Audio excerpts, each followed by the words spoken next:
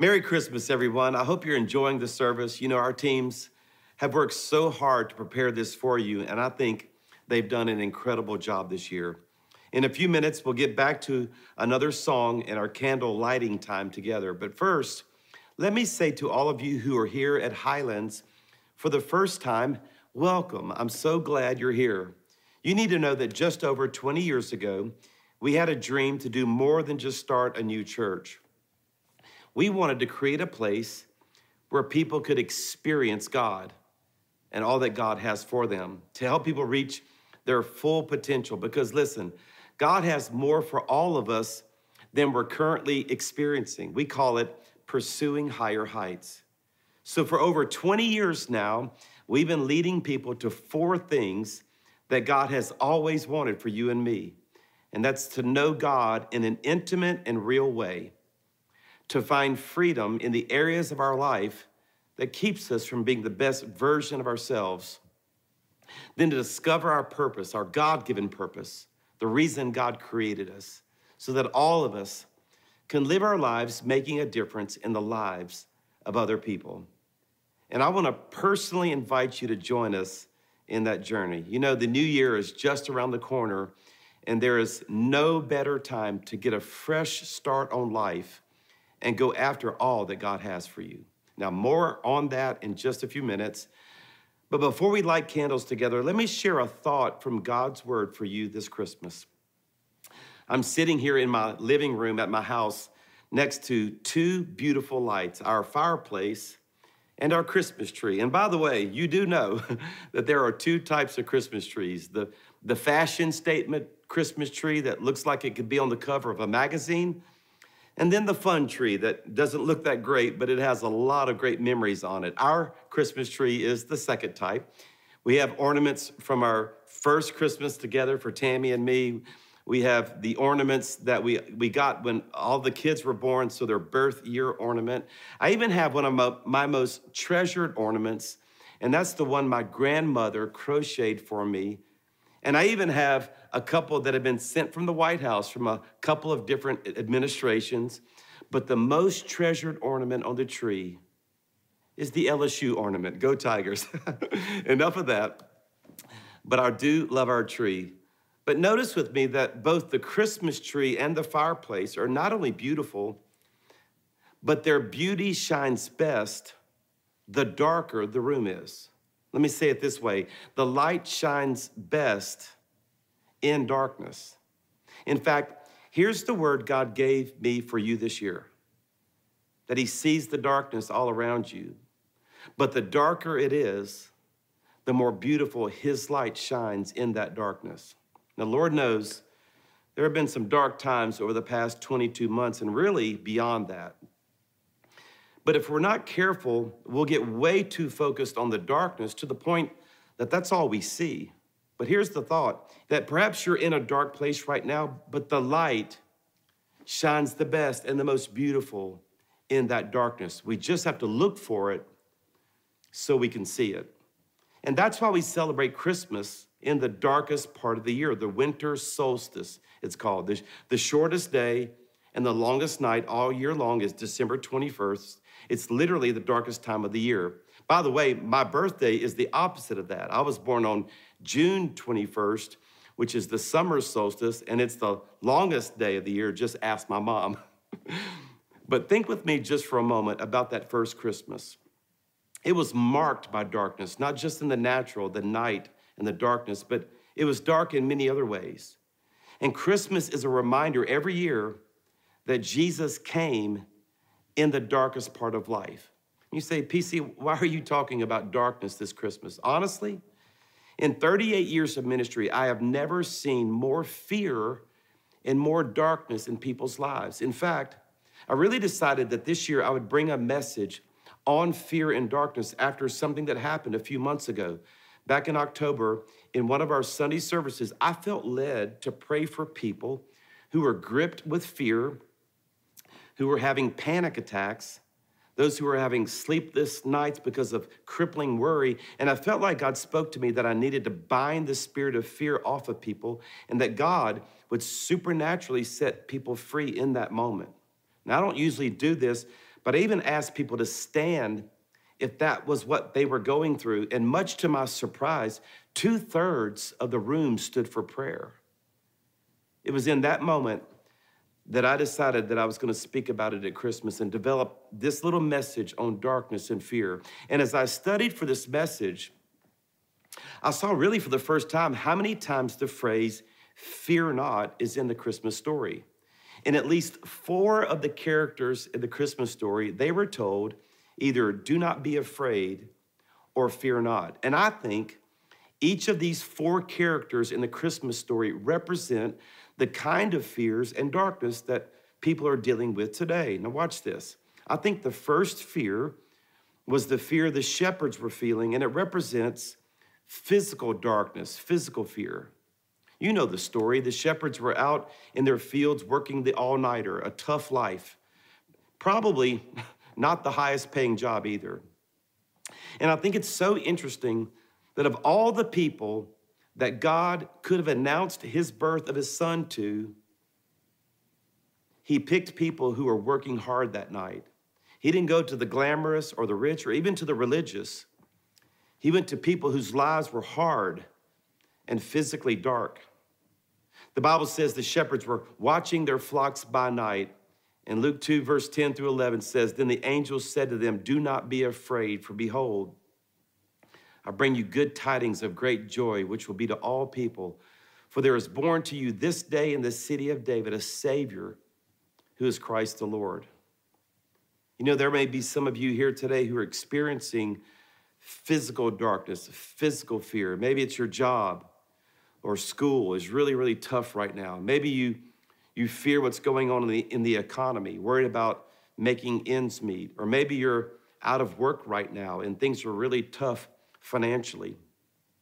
For others of you, you're experiencing other types of physical darkness, perhaps the loss of a loved one, or you're dealing with sickness, or maybe you're just worried about the virus and fear has gripped you as they keep naming these variants with another Greek letter. Well, you need to know that Jesus wants to bring light into the physical fears of our lives and the physical darkness of our lives that all of us are dealing with. But there's another character in the Christmas story who had fear, King Herod. King Herod was losing it emotionally, and I believe he represents those who are experiencing emotional darkness. Herod had such a paranoia about the birth of Jesus and fear of losing his seat on the throne that he not only killed all of the boys 2 years old and under, but history records that he even killed his own sons. And when the wise men came from the east to worship Jesus, the Bible says in Matthew chapter 2, verse 3, when King Herod heard this, he was disturbed, and all Jerusalem with him. And I looked up that word disturbed in the original language of the New Testament Greek. Watch this. And the word means to cause one inward commotion. I like that. To take away calmness of mind. One definition said to strike one's spirit with fear and dread. And I think that's where a lot of people are today. There's no calmness of your mind. There's inward commotion. You have emotional darkness. And I am so passionate about helping people who are depressed, have anxiety, crippling worry, emotional darkness. And the message is the message of Christmas, that God wants to help us step into the light. And that's not just a statement. It can become a reality today. But watch this. There's another character in the Christmas story who is in darkness and afraid, and that's Joseph. Can you imagine how shocked Joseph was to find out his fiancée Mary was with child, and she was claiming that it was God who made her pregnant? Now just put yourself in Joseph's shoes just for a moment and think about the decisions he had to make. And the Bible says he was thinking about putting her away quietly to protect his reputation and hers. And the Bible says in Matthew chapter 1, verse 20, but after he had considered this, an angel of the Lord appeared to him in a dream and said, Joseph, son of David, here it is, do not be afraid to take Mary home as your wife, because what is conceived in her is from the Holy Spirit. Joseph had fears that so many of us have today, and that's the third area, and that's in the area of our relationships or relational darkness. And to me, it's one of the darkest things you can experience, relational darkness. Fear of your family not working out, worries about your kids, struggles with your marriage. And not only that, in Joseph's case, he was struggling with what people were saying about him that just really wasn't true. Now, can you imagine if Joseph lived today, the people on Facebook who would be ridiculing he and Mary for something that wasn't true, and how painful that feeling is?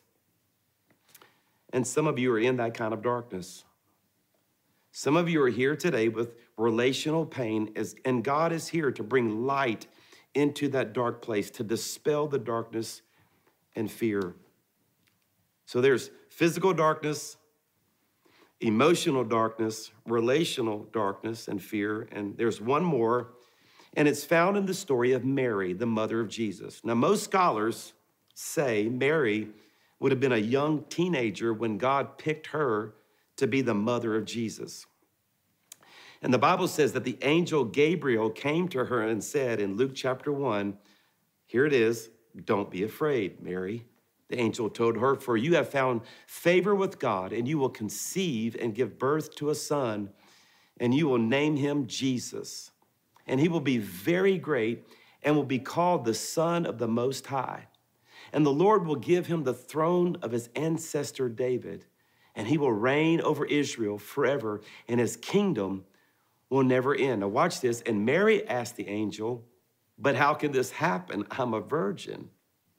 And I think Mary's fear represents the fourth darkness or fear, and that's spiritual fear or spiritual darkness. One that, by the way, she immediately overcame when she believed God and said, well, let it be as you have said. Mary had a fear where God was making her a promise, and she didn't know how it was going to happen. And for a moment, she struggled and lacked faith. Now, some of you are here today, and you're in the same place. Your faith is struggling. It's weak, and it's creating darkness all around you. Do you know that the opposite of faith is fear and doubt? And when we have spiritual fears, our faith struggles. And when our faith struggles, our lives struggle. Now, let's be honest. Some of us are even in sin right now, and you're convicted of it.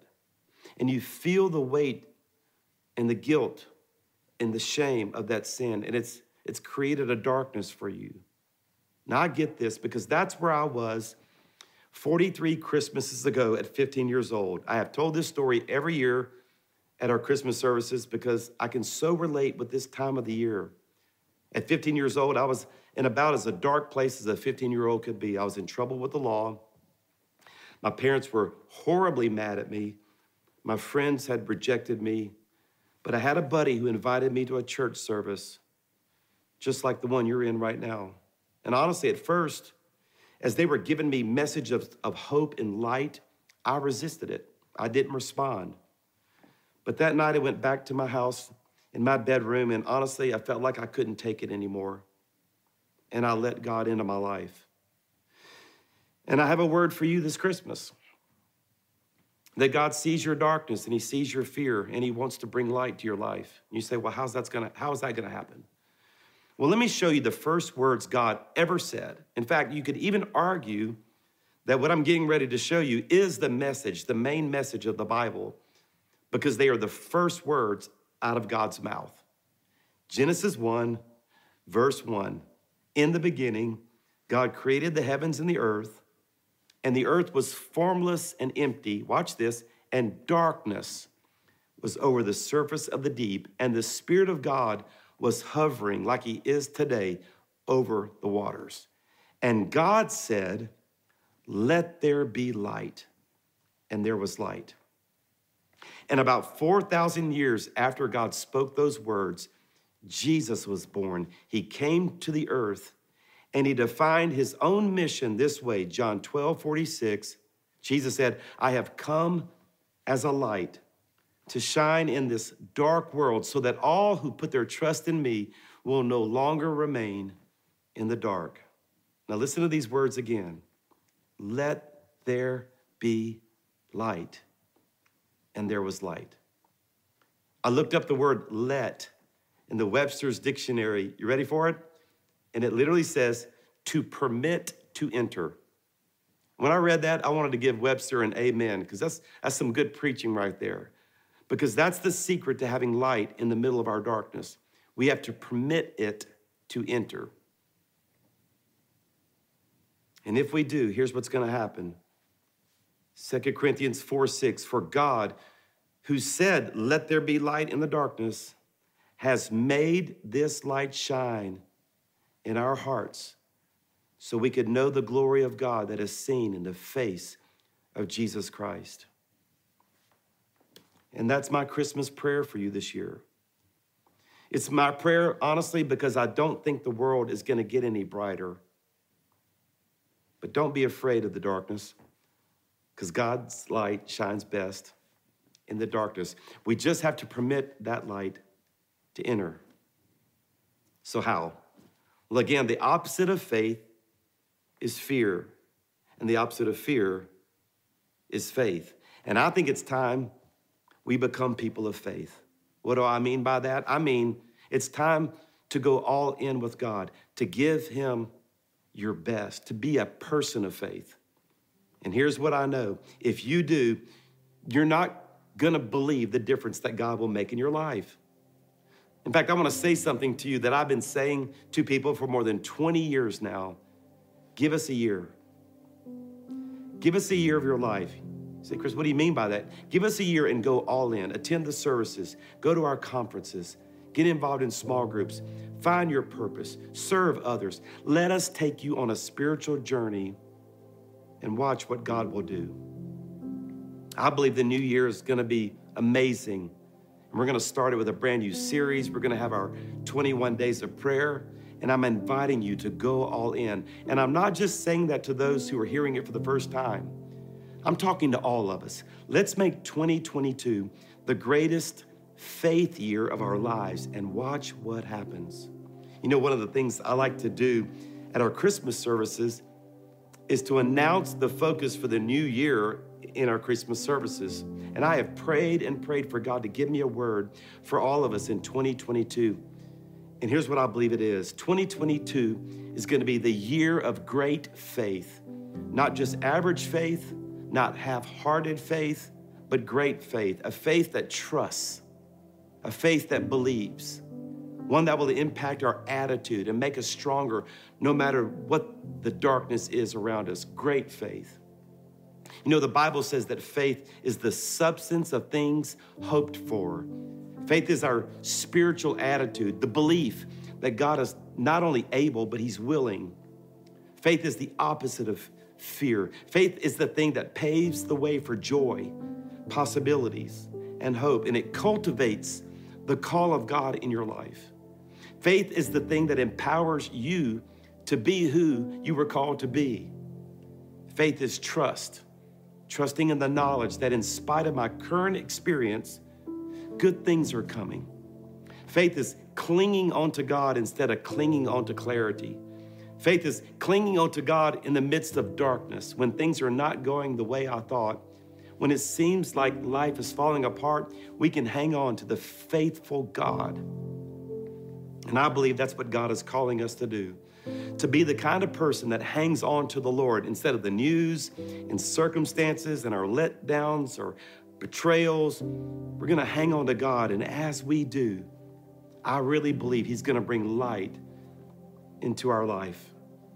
In 2022, the whole focus of the year will be great faith, a new attitude, a passionate pursuit of God. And I want to invite all of us, to give God kind of an all-in kind of a year, and let's do it together. So let me close with this. A lot of you know I've grown up in church, and my dad played the organ in the church, and mom sang in the choir, and I played music my whole life. And I absolutely love the old Christmas carols and the old hymns. And there's one we want to sing to you today, Angels We Have Heard on High. And the old hymn, joyful, joyful, we adore you. Now listen to the words. Joyful, joyful, we adore you. God of glory, Lord of love. Hearts unfold like flowers before you, opening to the sun above. Now watch this. Melt the clouds of sin and sadness. Drive the dark of doubt away. Giver of immortal gladness, fill us with the light of day.